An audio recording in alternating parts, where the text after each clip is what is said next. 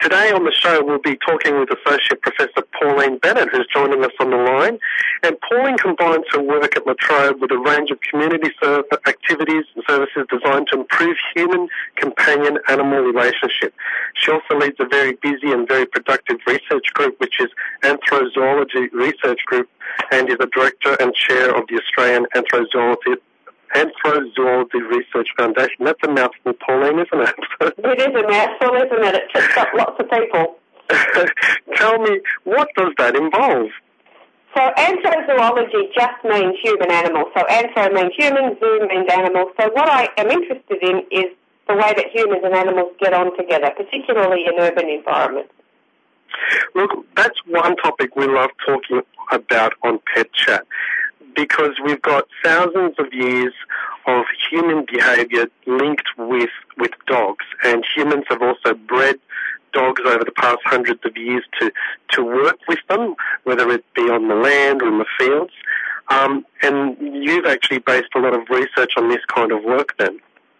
I have. I've been sort of doing this for about 15 years now. I'm asking and answering questions about people's relationships with their dogs and cats, mostly dogs, but a little bit of stuff with cats and birds and other animals as well. And I have a bunch of students, PhD students, and every year they pick a topic about human-animal relationships, and that's what they do their research on. So we've been able to answer lots of really fun and important questions. Can you then elaborate on some of the research that you have been able to find? I can. So we looked at, particularly, we've done a lot of work with dog welfare and dogs in shelters and how we can help dogs find the right home to go into. We're interested in breeding and how people breed the very best dogs for the world that we live in today, because, of course, not all dogs are equally well suited for the environments that we're able to provide them with. The dogs that used to be really good living with humans, who were living in small tribes and walking for millions of miles across, vast areas of land, aren't necessarily the best dogs that you want living in a tiny little apartment where you don't have much time. And so it's about matching people with their dogs. And more we're getting into specific health issues and also conservation issues and agricultural issues where dogs are still working to help people, but in different ways than they used to. So, for example, one of the projects I'm really interested in at the moment is dogs that can help people with diabetes by telling them when their blood sugar levels are either too high or too low. So if you've got diabetes, you have to keep your blood sugar within a certain level to be healthy and functioning well, and too high or too low is a problem for you.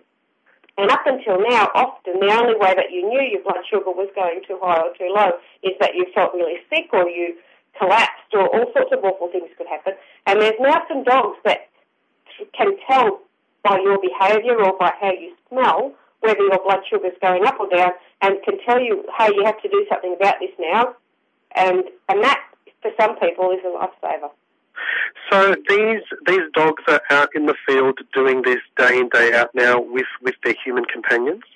They are, but it's a little bit tricky because, of course, a lot of people get involved in this because it's such a good idea. People jump on it, and there's good and bad dog trainers, and there's sometimes the dogs don't do what you think they're doing. So what I'm interested in is finding ways of training and accrediting dogs to do these things so that we actually know that the dogs that are doing this are doing what we want them to do. So there's been a little bit of research in the area, and there was a study in the UK last year that a friend of mine did, and she showed that, yes, these dogs, once they're trained and they're in the homes of people with diabetes, those people have less ambulance trips to hospital and things like that. Now, that may be because the dogs are really good at their job, or it could just be because people feel more relaxed and are less stressed about it and less panic-stricken. So part of the advantage of these dogs is a social support type function, and part of it is actually telling you when your blood sugar is going up and down. That is amazing, and I guess you have to be sure that 100% of the time the dog will scent that blood sugar level raising or lowering. Yeah, you'd want to be pretty confident, wouldn't you? Because your life sort of depends on it a little bit, that you are getting, if you've got a dog as an early warning system, you want to know that it's working. And there's no doubt that they can do it, But whether they are doing it or not doing it is something that's really hard to tell. So what the project that I'm trying to get going now is looking at developing a little device that we can use that can kind of simulate diabetes. And if we can get a dog to switch onto that, then we can use that for continually monitoring whether they're working or not. And does your research investigate, is there any particular breeds that are better suited to this type of work than others? We haven't got to that level yet because this is such a new area. It's not something that people have gone down into that level of breeds. But you would imagine if you want a dog that's going to be detecting high and low blood pressure, you want a dog that cares about you a lot. You know, you want a dog that's in your space and close to you most of the time. These are dogs that are kind of on duty 24/7. So you want a dog that's fairly alert and switched on and things like that. And of course, if you're going to take a dog everywhere you go, you want a dog that's friendly and fairly relaxed and easy to live with. So there are characteristics of the dog that would be important, but we haven't got down to the level of breed yet. And in your research, have you found out how long it would take to train up a dog to be able to be effective like this for diabetes sufferers? Yeah, I haven't done that research, but people are training them, and some people say that they can do it in about 8 weeks. Now, wow. You know, I'd really like to evaluate that and see it and find out how many dogs are able to learn it in that length of time. And, you know, there's a million different research questions that really should be answered before we start pushing dogs to do these jobs. It doesn't mean they can't do it, but there's lots of questions around it. And, of course, I'm a researcher, so that's what I do is ask questions all my life. Now, the way I came across your name was part of the non-for-profit organisation that you're helping out with these causes. Can you tell us a little bit about the organisation, and if someone would like to donate, how they can do that?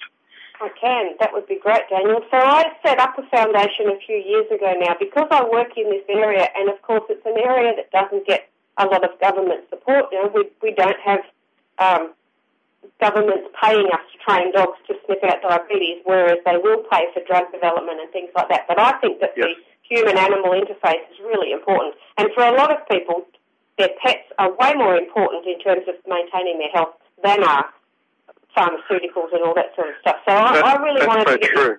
Yes, it is. You know, and everybody who knows about animals gets this immediately, how important they are in people's lives in a million different ways. Would you say that goes back to the link that humans have had over thousands of years living with dogs and working with dogs, and that dogs have been part of our survival? I think it probably does, but also I think that today's world is such a, I kind of like to say dysfunctional, but that's probably not the right word, but we are so stressed and our lives are so different from how we evolved to be that I think dogs are doing new roles that probably they didn't need to do before because we had many more children and we had extended families and we lived in communities, and in some ways dogs are performing that role of community that humans used to do. Yes. But getting back to the foundation, so this is a foundation that I set up with some friends, and it's to raise money to do human-animal relationship research because I have a whole lot of students who want to work in this area and want to do really important studies, but I can't get money to fund them to do that. And La Trobe pays my wages, for which I'm very grateful, but I need help to support my students. So we set up a foundation called the Australian Anthrozoology Research Foundation, and what that's about is raising money to help support students who are doing projects in human-animal areas. So at the moment we have a campaign where we're trying to get money for this Diabetes Alert Dog project, and if people want to donate to that, they can do that just by clicking a button online. And we've also got some other supporters involved in that, so you can win prizes for donating and things like that, which is really great. That's really great. What do you happen to have the website address? I do. If you do www.anthrozoologyfoundation.org, and of course you need to spell anthrozoology correctly. So yes. It's ANTHRO and then zoology.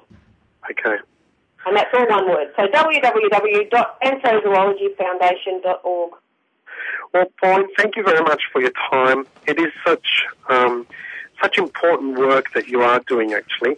And animals have always, I believe, helped the humankind over thousands of years, and it's great to see that they're still helping, but in different ways these days with our health issues.